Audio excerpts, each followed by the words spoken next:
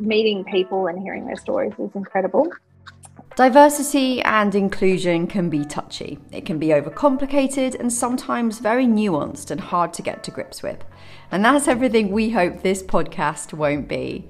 Welcome to the Digest from Diversely, where we take a frank, direct look at the stories of global allies, activists and advocates of D&I, understanding their journey and motivations to make the world a more diverse and inclusive place to be, as well as the ways in which they're currently doing just that. My name's Helen Maguire and I've been active in the D&I space for many years. I'm the co-founder of Diversely, which is a tech platform that helps businesses achieve better diversity, and I can't promise we'll get everything right or cover every angle on this podcast. But what I can promise is that we'll learn together ways to make better approaches to this sometimes tricky and deep topic. So let's get started. Lisa, hello, how are you and where are you right now? Hi, Helen. I'm doing well. I'm at the end of a long day, but doing well. And I'm joining you from Auckland in New Zealand. And I've been here 2 weeks today. Yeah, you've just moved. So what prompted that? I think like many people during COVID, you know, it makes you question what you want your life to be and where you want to live it. So there was a bit of that. I did have a New Zealand fantasy during the hard lockdown in Singapore, where I've just moved from. But it was also, we moved here for my husband's role, and in the past we've always moved for my job. So it felt really good for him to be able to move for his job. So yeah, so that's how we're here. We like an adventure, and we usually don't say no to moving to a different country. So yeah. That's exciting. And tell me what you're going to be doing there. Obviously, we'll dig in a little bit further to your career and everything that you've done in the D&I space. But what's kind of your first aim there? Yeah, look, I've moved with my current role. So I'm the head of D&I at a company called Worley, who do engineering and project management. And it's been great because we have policies where, you know, if we have a business entity already set up in that country, then usually you can get the okay to move. So I've moved. So I'm leading D&I for Worley from New Zealand now. So that's amazing. And is it a regional D&I role? Will you still stay kind of across Singapore? No, I'm in a global role. So I lead D&I for Worley globally. And when I first started in the role, I was the single person in the role for a pretty large business. And I've got a small team now, which is really nice. But so I lead the work globally, which means I get exposure to D&I issues across the world. And, you know, it's really interesting to see how they show up in different countries. So. Yeah, absolutely. I agree with that. And we'll definitely dig into that a little bit later in the podcast. But I wanted to start off, I guess, just by cycling back a little bit to where you began, because it's been quite a long road for you getting into D&I, as it has for many of us, I guess. And you started life in Australia. I did. And if we want to go all the way back, I grew up on a dairy farm. And lived on a dairy farm until I was 10 years old. And it's interesting how those really young experiences still form who you are today as an adult. And, you know, I think I really learned from that period about, you know, hard work, and you have to get out of bed every day and do your job. And I think that served me really well in my career. Sometimes it hasn't, but most of the time it has. And then, you know, my family moved to, I guess, more of a city and did high school in a city. Really didn't know what I wanted to do when I grew up.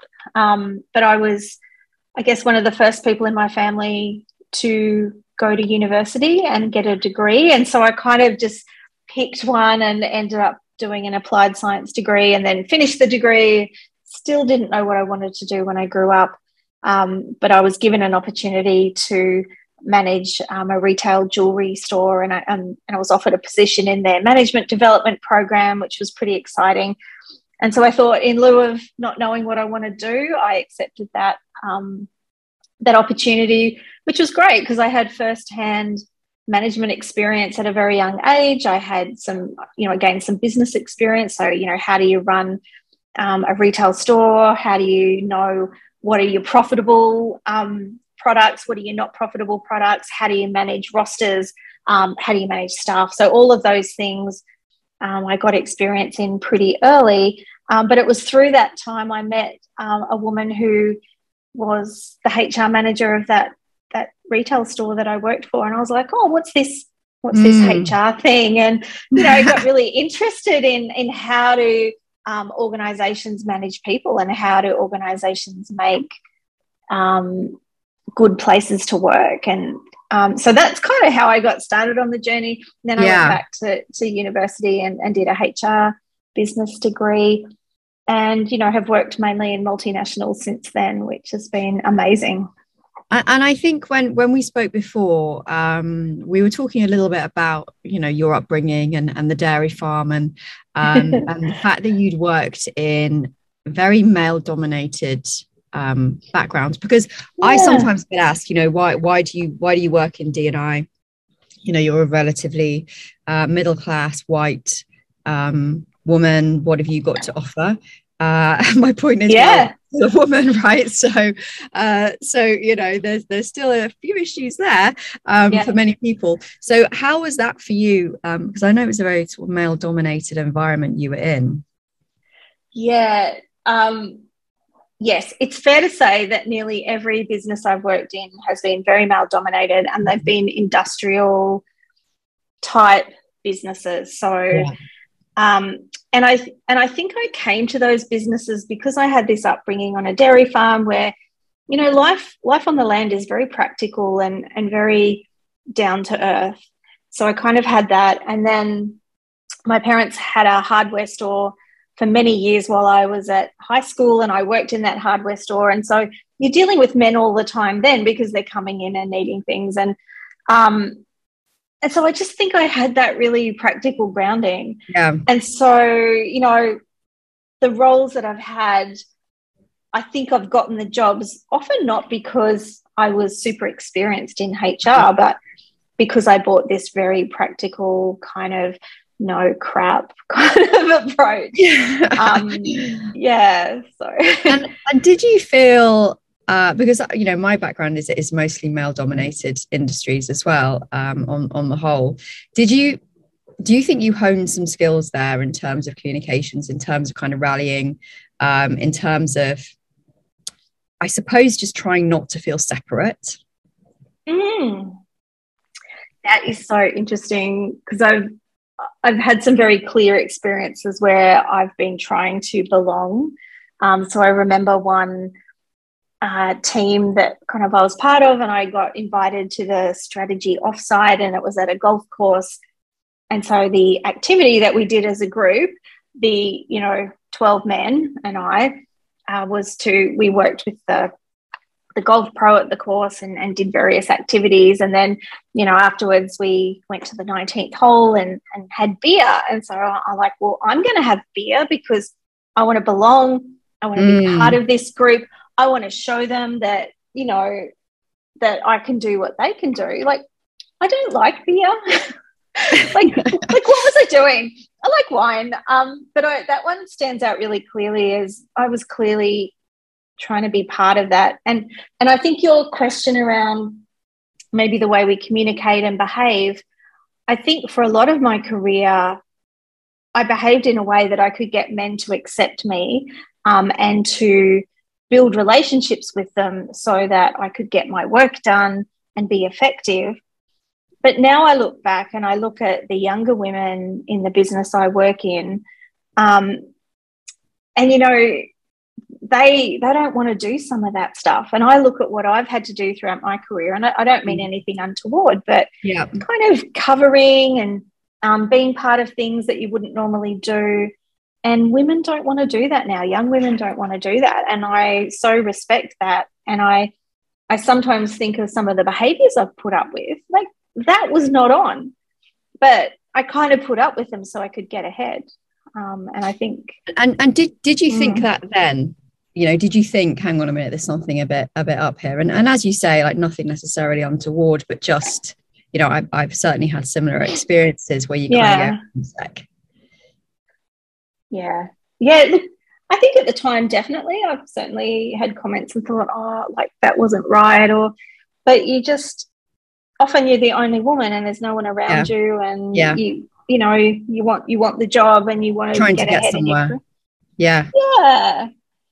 So it's only more recently when I've had women in our business come to me and talk to me about their challenges, and I'm like, I have experienced that and I put up with it, and that was not right, and now we need to do something about it. So and I never realized I was complicit in putting up with some of that stuff. It's hard, right? it is actually quite hard when you look back on some of those things, and the stuff that you accepted and brushed under the carpet, didn't want to make a fuss about, whatever it was. I'm now thinking about all the things in my past that might come under that umbrella.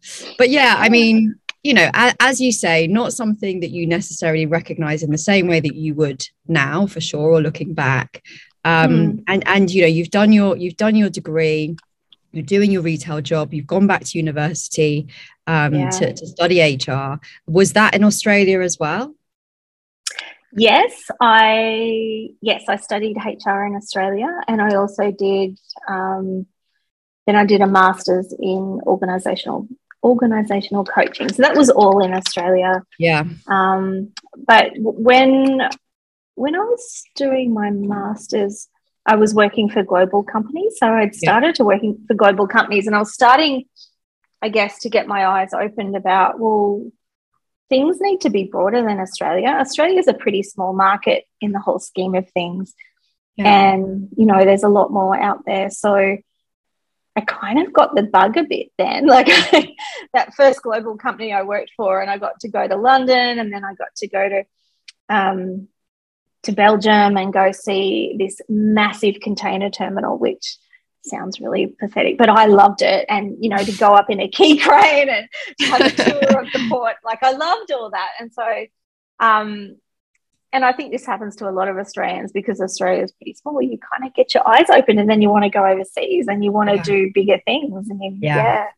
And when did Singapore come up? So Singapore was really interesting. So a couple of years before, I almost got an opportunity to go to China, to Shanghai, which I was really excited about, but it kind of got pulled and didn't happen. And then I was working for a different business, and it was an American distribution company, and they'd made some acquisitions in the Australian market, and they needed a HR director to cover the Asia Pacific region, but for the first 12 months at least, to integrate some of the acquisitions. And so I worked for them for maybe 12 months, maybe 18 months doing that work, which was really interesting. Lots of really cool change management stuff. And then the decision was made to close the Sydney office where I was working. And it was a very small office. It was just like a leftover from an acquisition. And they wanted me to move to Perth. And at the time, I had very small children. My husband and I were both working full time, and we kind of had everything around us set up in Sydney. Our families are not in Sydney. They were somewhere else.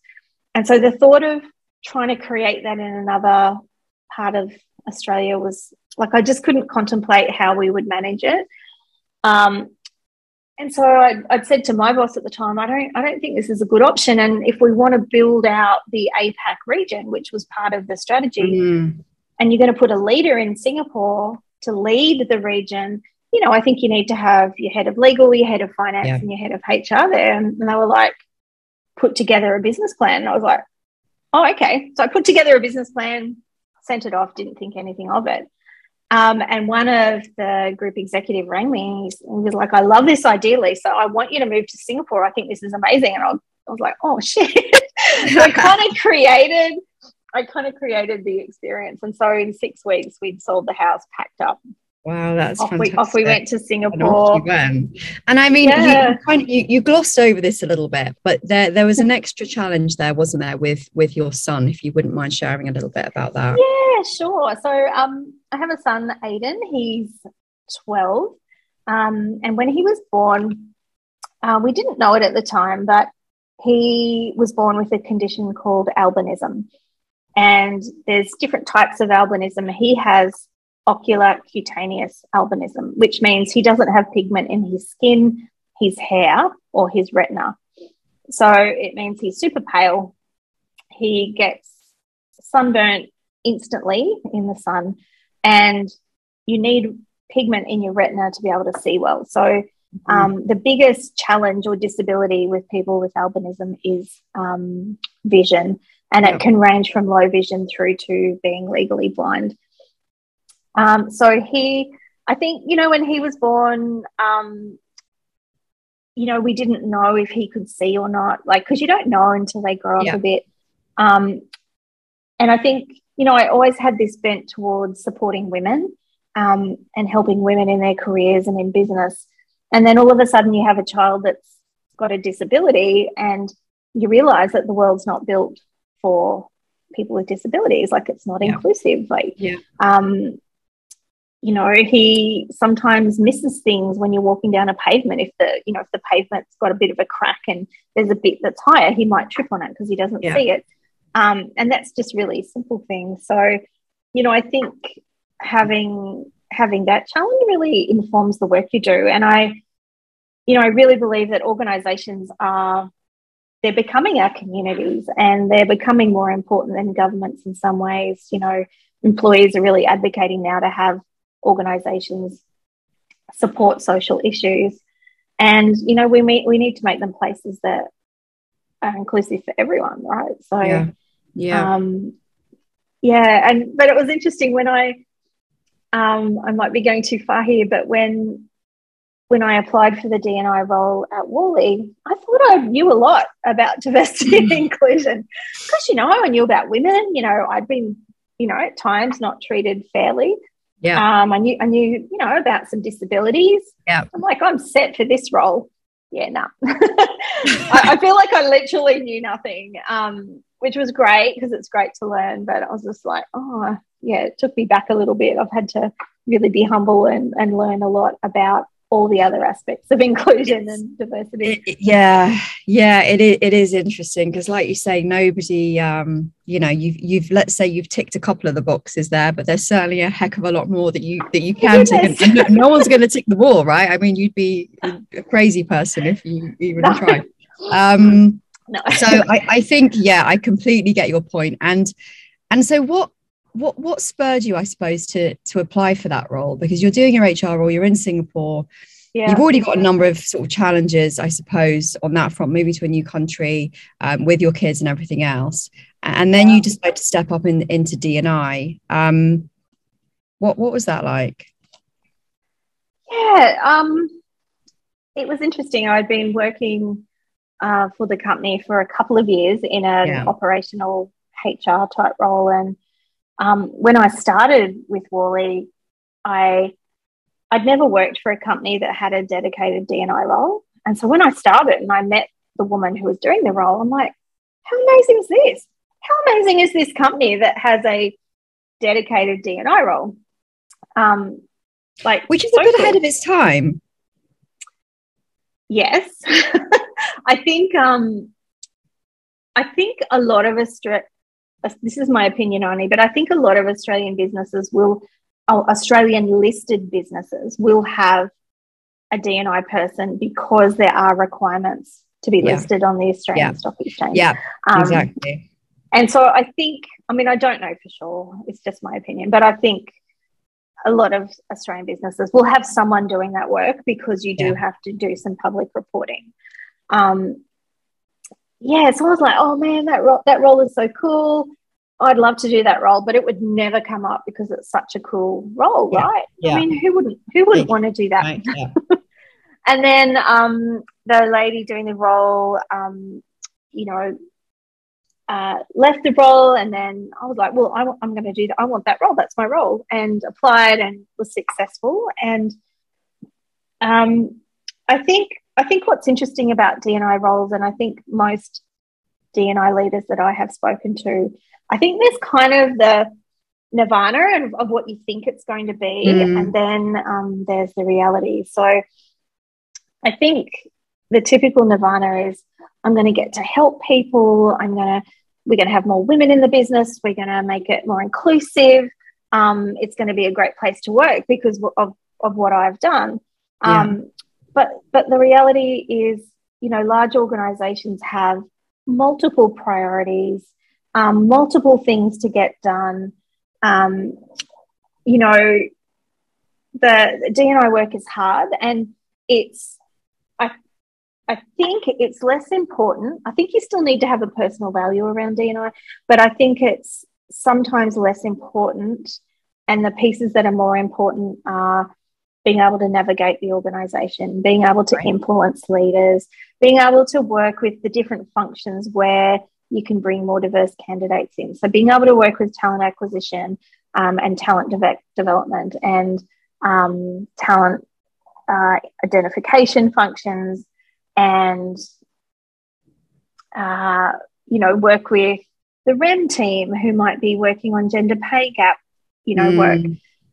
So that piece is really important. So is communication, and there's all these other organizational skills you need. The value around D&I is important, but I think you need more. And is that where you felt you had to step up, or did you also feel that you needed to step up from just a learning perspective around belonging and inclusion and diversity? Oh yeah, I feel like I've needed to step up more on that side, because I kind of did that whole, there's lots I don't know. And then I knew some of the organisational piece. So I'd worked in change management. I'd worked in generalist HR roles, so I knew how to kind of work with other functions in the organisation. Not saying I'm an expert in that at all. And the organisation I'm in now is the biggest I've ever worked in. So that's a challenge in itself. But I certainly had to learn the content piece. I know a lot more now than I used to, but I feel like you can't know enough. I think that's it. Every single person I've spoken to in this space, or even kind of CEOs that are leading strategies on this stuff, or across this stuff, it's a journey. There's no kind of end point to it. You're always pulling in new experiences, new references, new elements of diversity almost that surface. That perhaps not spoken about before. And I think, I don't know about you, but I would definitely say that's the case in the last couple of years, certainly. Yeah, I think in the last couple of years, we've really been challenged to think about things more broadly. I think for a long time it was just gender. And when I say gender, it's male, female. We certainly weren't talking about transgender or non-binary people. And now, because a Black man was killed in the US, we're now talking much more broadly about race and ethnicity. We're talking about the LGBTI community. We're talking about disability. And I think, that's all been a really good thing off the back of something that was very awful. Yeah, I think the last couple of years have been pretty transformative on many aspects, haven't they? And certainly the lens has just sort of widened across many aspects of D&I. But do you feel that has made your job easier or harder? I think it's a bit of both. I think it's easier because we have more resources, there's more support from leaders. All of that's easier. In some ways it's harder because the expectations are like, well, we want it done now.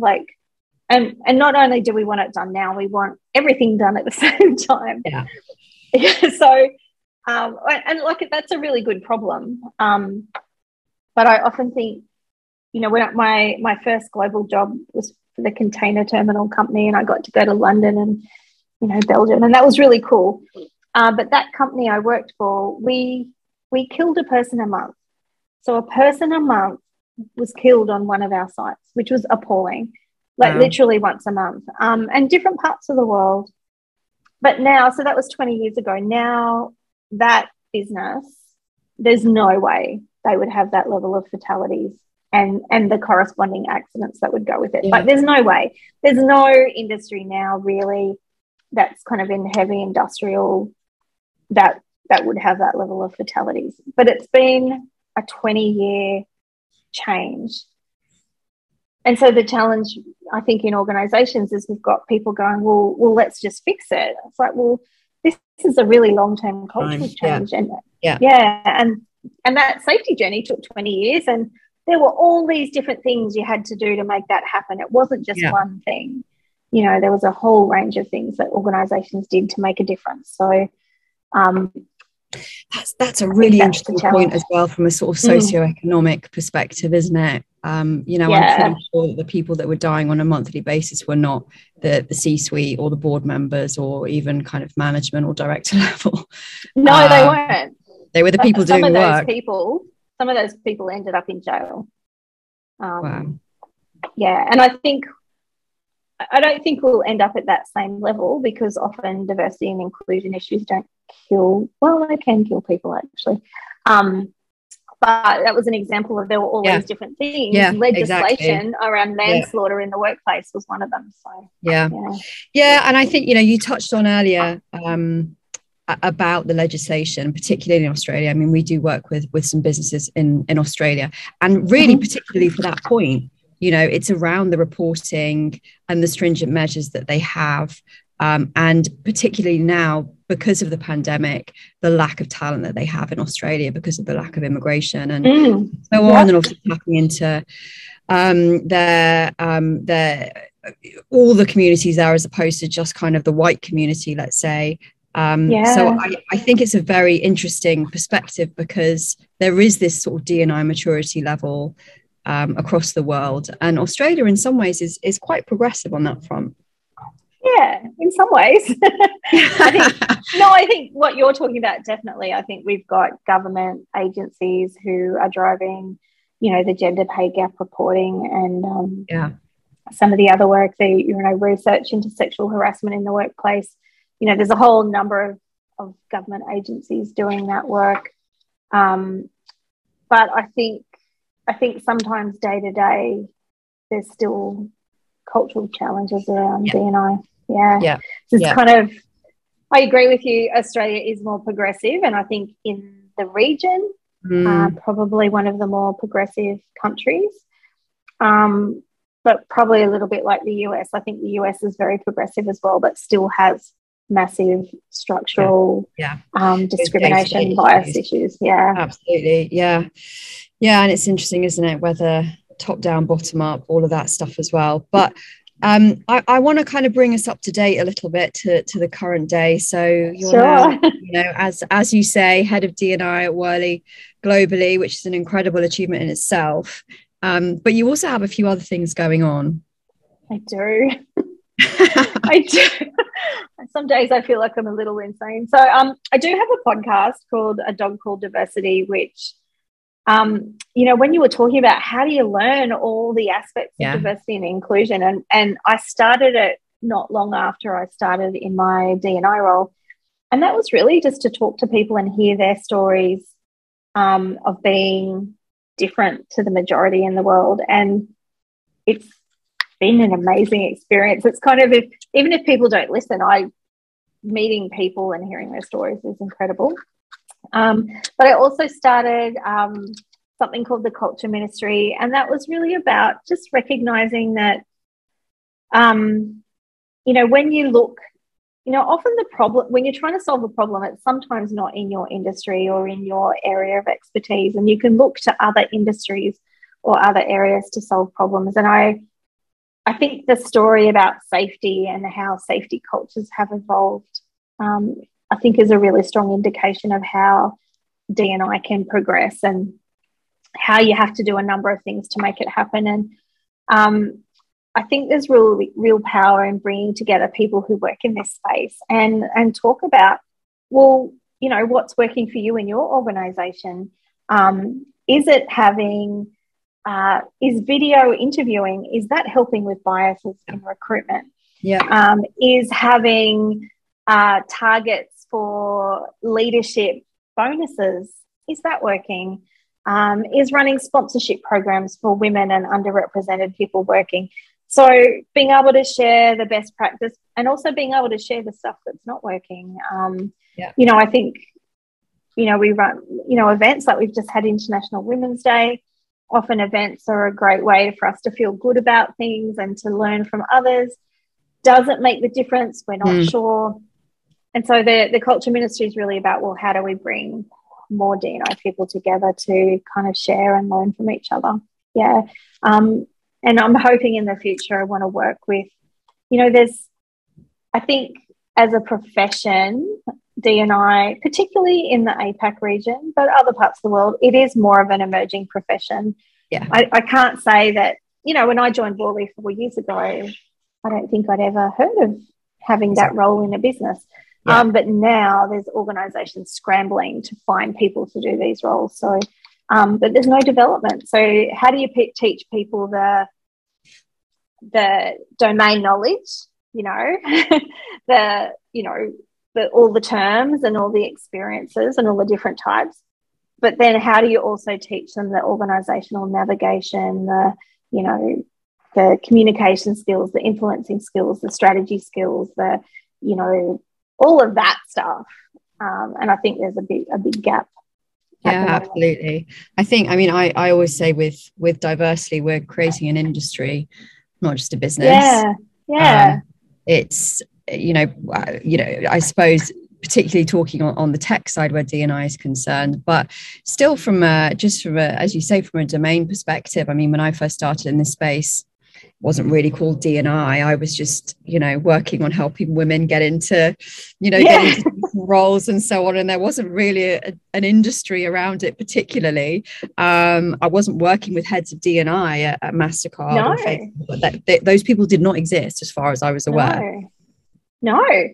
It's really emerging. It's really emerging. And there's some companies, like I think those kind of leading tech companies like Google and Facebook, who now have very large teams and are doing lots of really great research in the space and probably, I think, leading the way. So.